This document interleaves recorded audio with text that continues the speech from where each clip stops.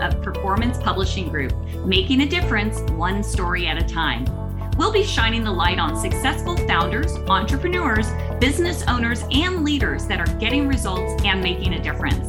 We'll talk about how they built their businesses, are creating movements, and leveraging the power of authority in their own lives. Be sure to stick around to the end of the show, and we'll reveal how you can be our next guest. Let's get started. Hey, everybody. Welcome back to the Power of Authority Spotlight, where we shine the light on successful entrepreneurs, business owners, people that are out there shaking things up, getting things done, and making an impact along the way. Our guest today, Mark Lukes, is going to be talking about some pretty interesting topics, so hang tight. This message and this episode is brought to you by Performance Publishing. Have you ever thought about writing a book? Well, everyone has at least one book in them. And when you get that book out of your head onto paper, that is how you help more people and build your brand. If you want to check it out, grab a free strategy call at performancepublishinggroup.com. That's performancepublishinggroup.com. All right, let me introduce you to Mark Lukes. He is the founder of Real Estate Mergers and Acquisitions Company, a boutique M&A consulting company that helps selling real estate brokers, mortgage, and title company owners find their exit strategy and begin a new chapter in their lives.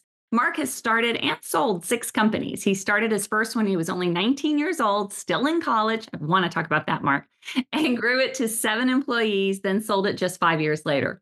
Working most of his career in and around the real estate industry, Mark has been witness to many problems real estate companies face, and each time was able to find a solution, given agents, brokers, and owners a way to increase profits, reduce expenses, or decide it might be time to change directions altogether. He has a deep passion for real estate, and it's only matched by his love for the coastal lifestyle, which is something we both share, and all things Porsche. Residing in the vibrant state of Florida, he seizes every opportunity to bask in the sun-drenched beaches, finding solace and inspiration amidst the pristine coastal beauty. Furthermore, Mark cherishes moments spent with his wife, children, and grandchildren who continually motivate and inspire his professional endeavors. You can learn more about Mark at REMA.global. But Mark, welcome to the show. Thank you. Appreciate you having me.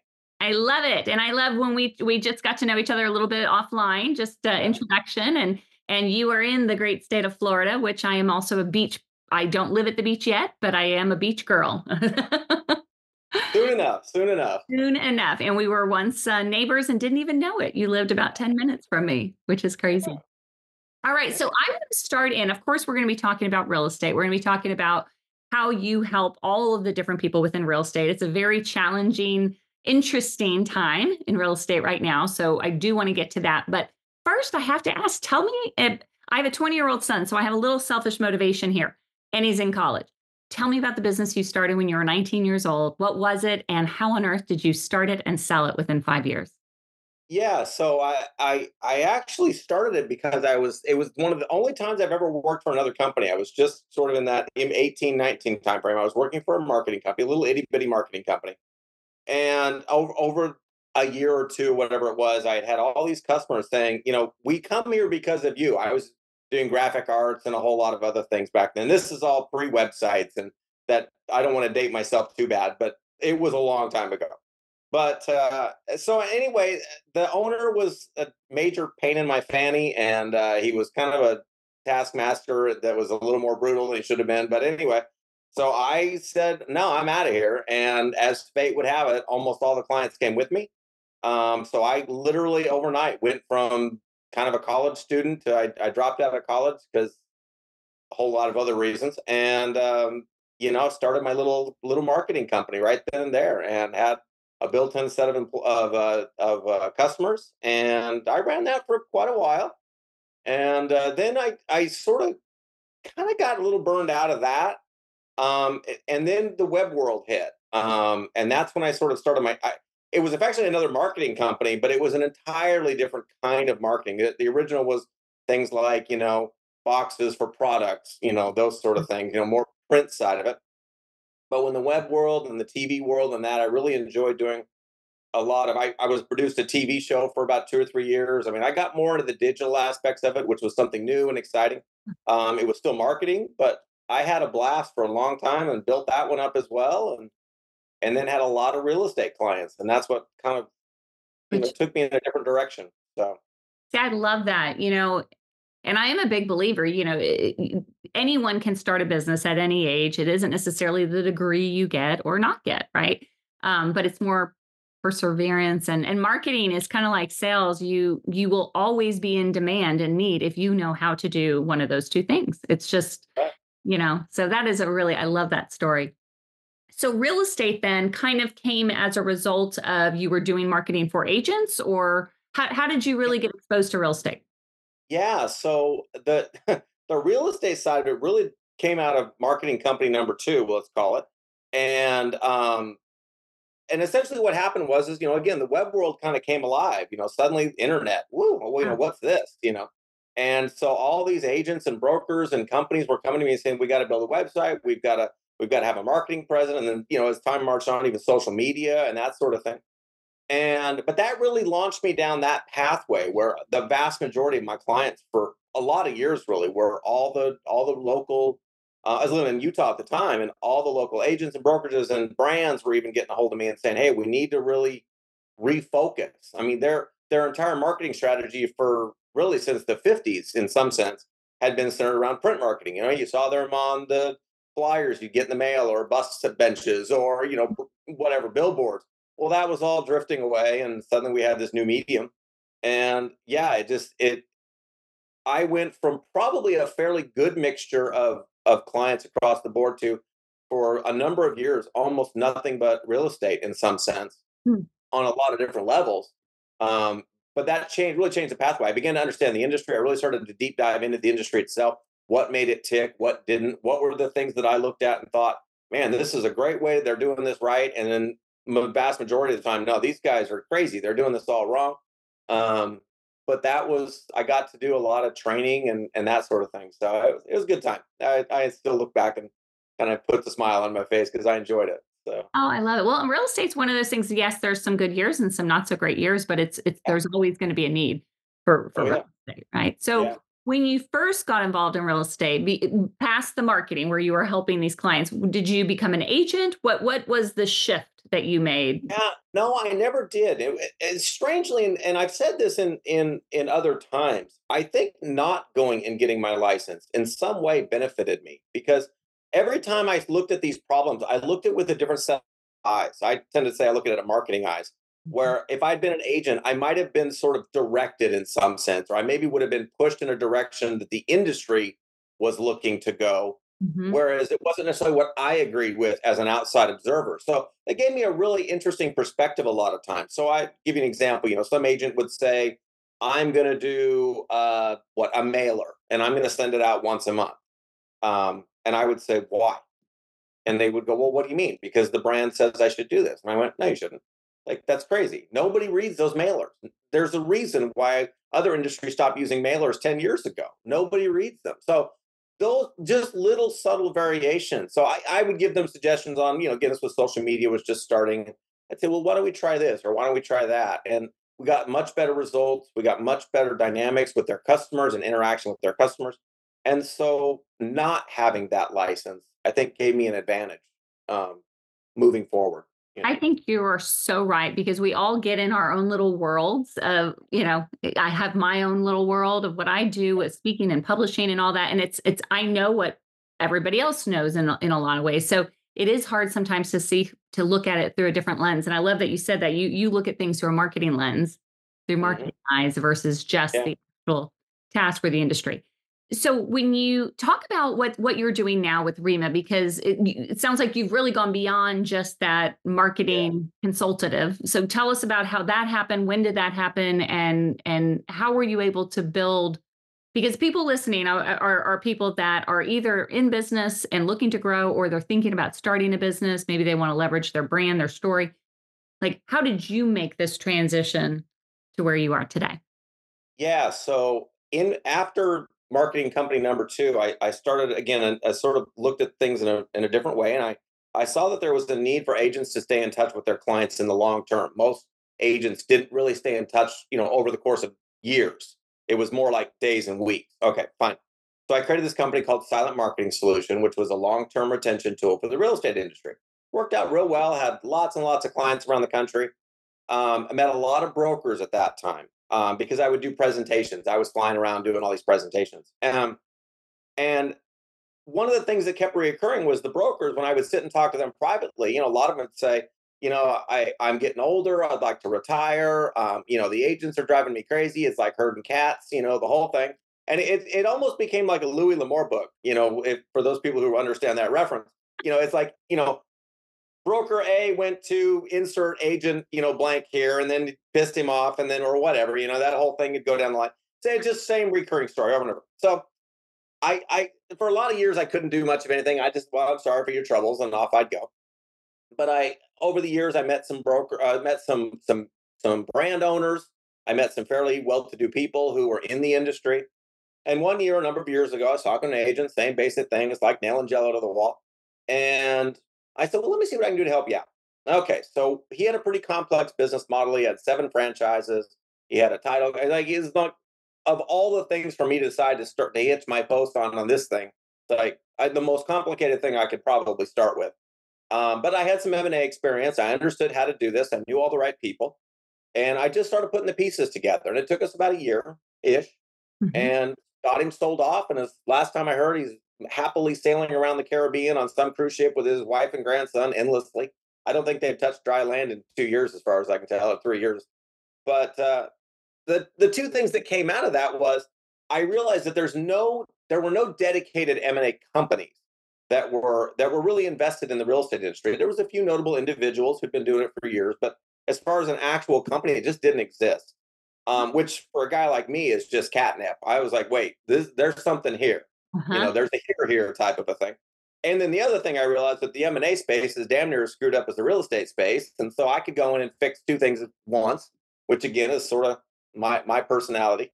And so there we go. We launched REMA within, I don't know, maybe less than 6 months after getting that first one kind of done as a formal company. I brought on a bunch of people that I knew that are, like every good businessman, you bring the people on who complement your flaws, not your strengths. Yes.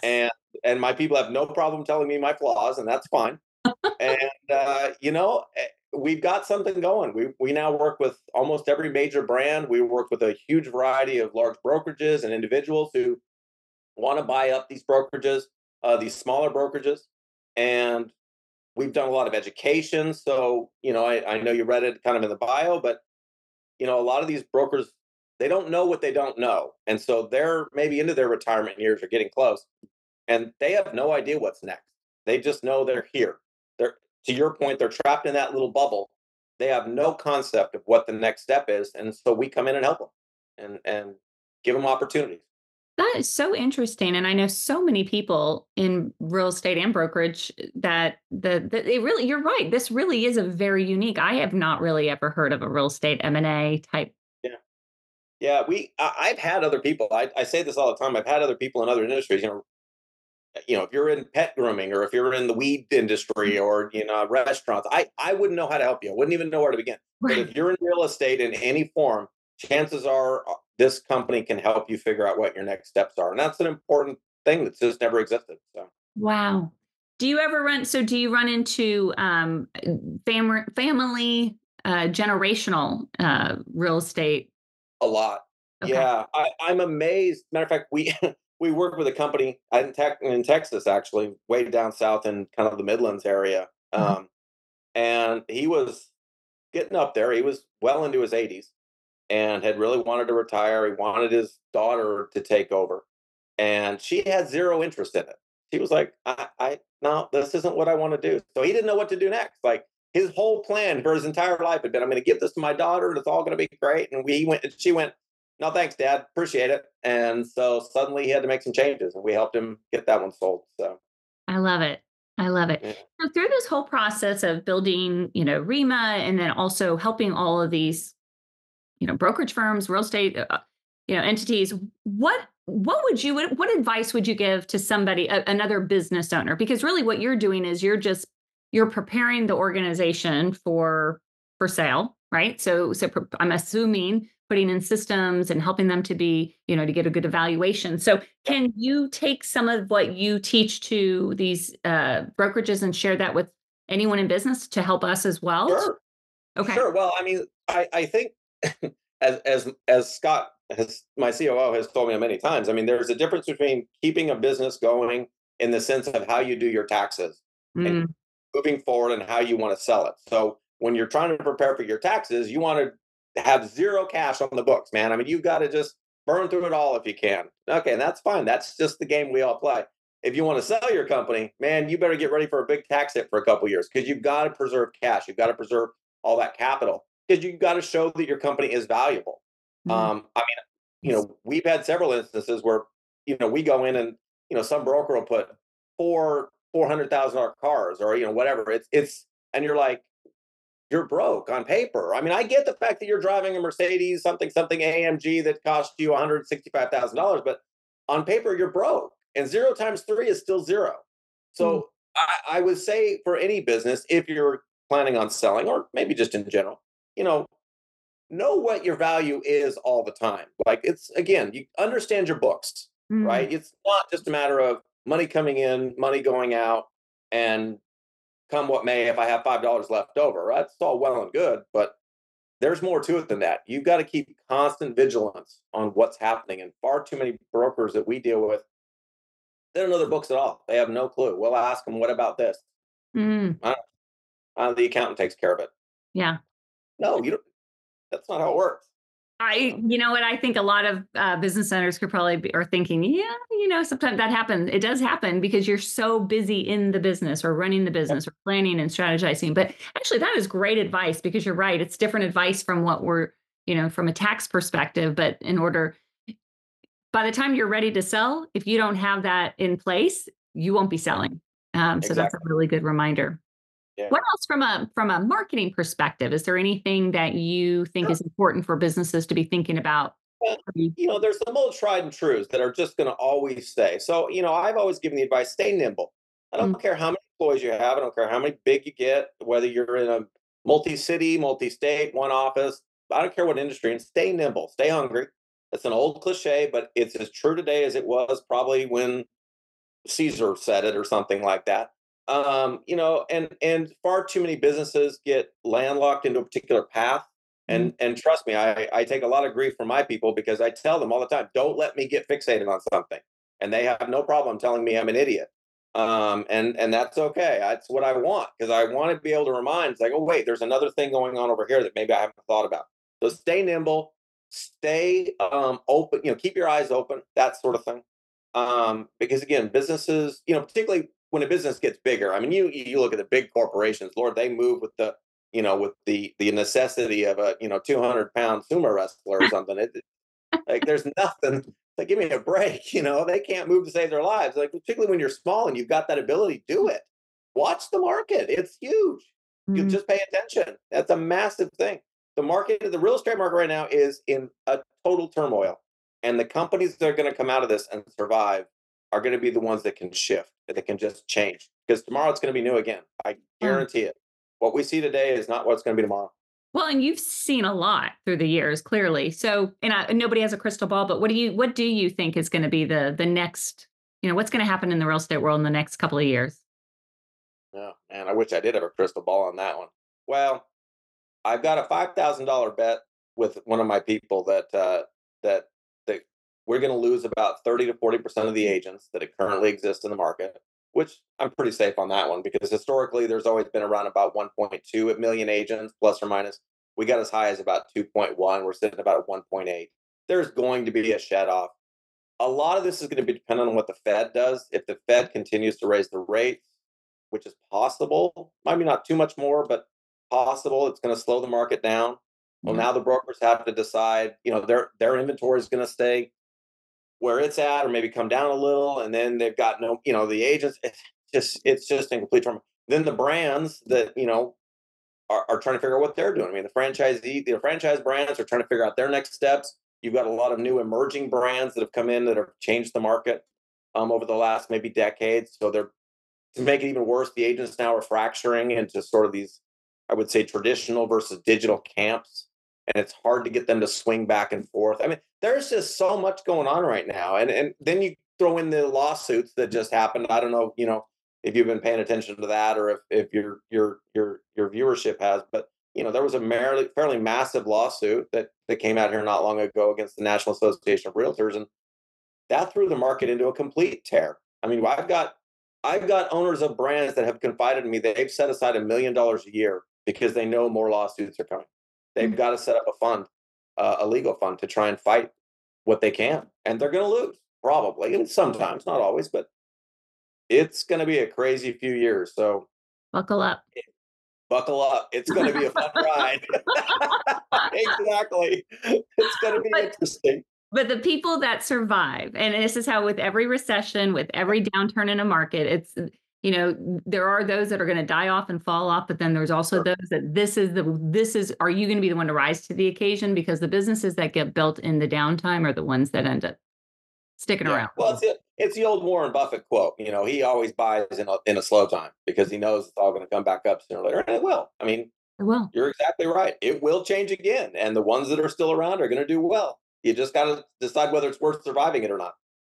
Yeah. All right. So I have to ask this question, The Power of Authority Spotlight. That's the name of the show. And it is based on a book I wrote called The Power of Authority, where it's a play on words. You can't spell authority without author. You don't have to be an author to be a guest on The Power of Authority Spotlight. However, of course, I think everybody should write a book. But for you, what are you seeing that's working right now? And what I mean by authority is the ability for people to want to listen to what you have to say. So it's marketing 101, right? It's so for me, I think a book is one of the greatest ways to open the door. But what are you finding that is working right now for you and for your clients?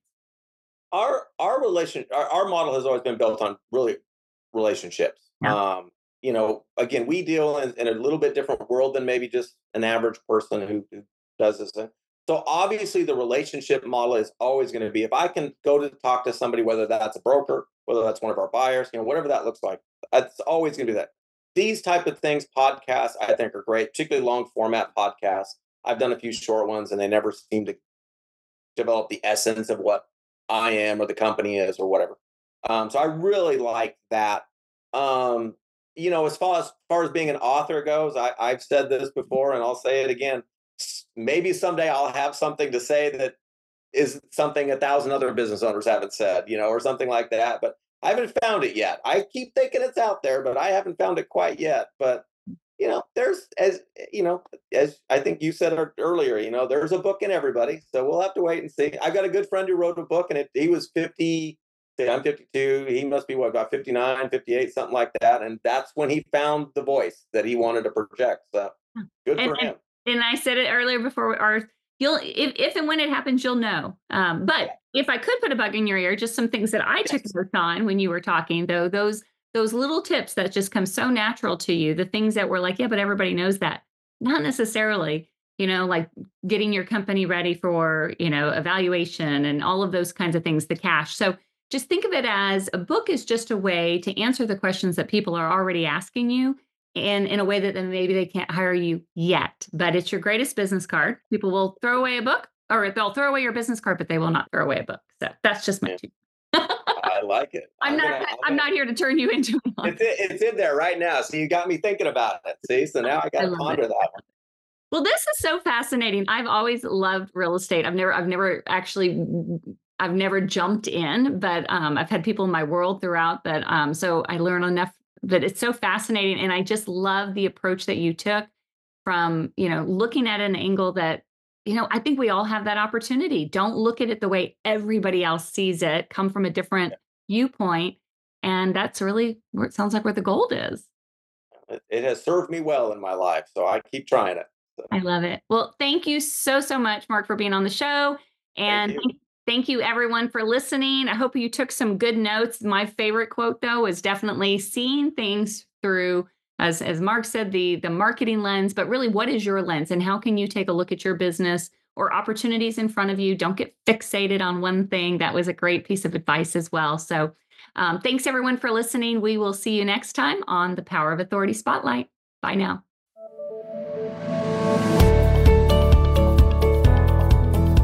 Thanks so much for listening to the Power of Authority Spotlight.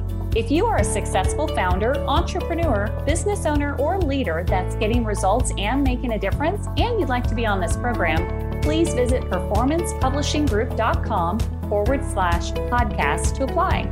That's performancepublishinggroup.com/podcast. Also, if you got something out of this interview, please share this episode.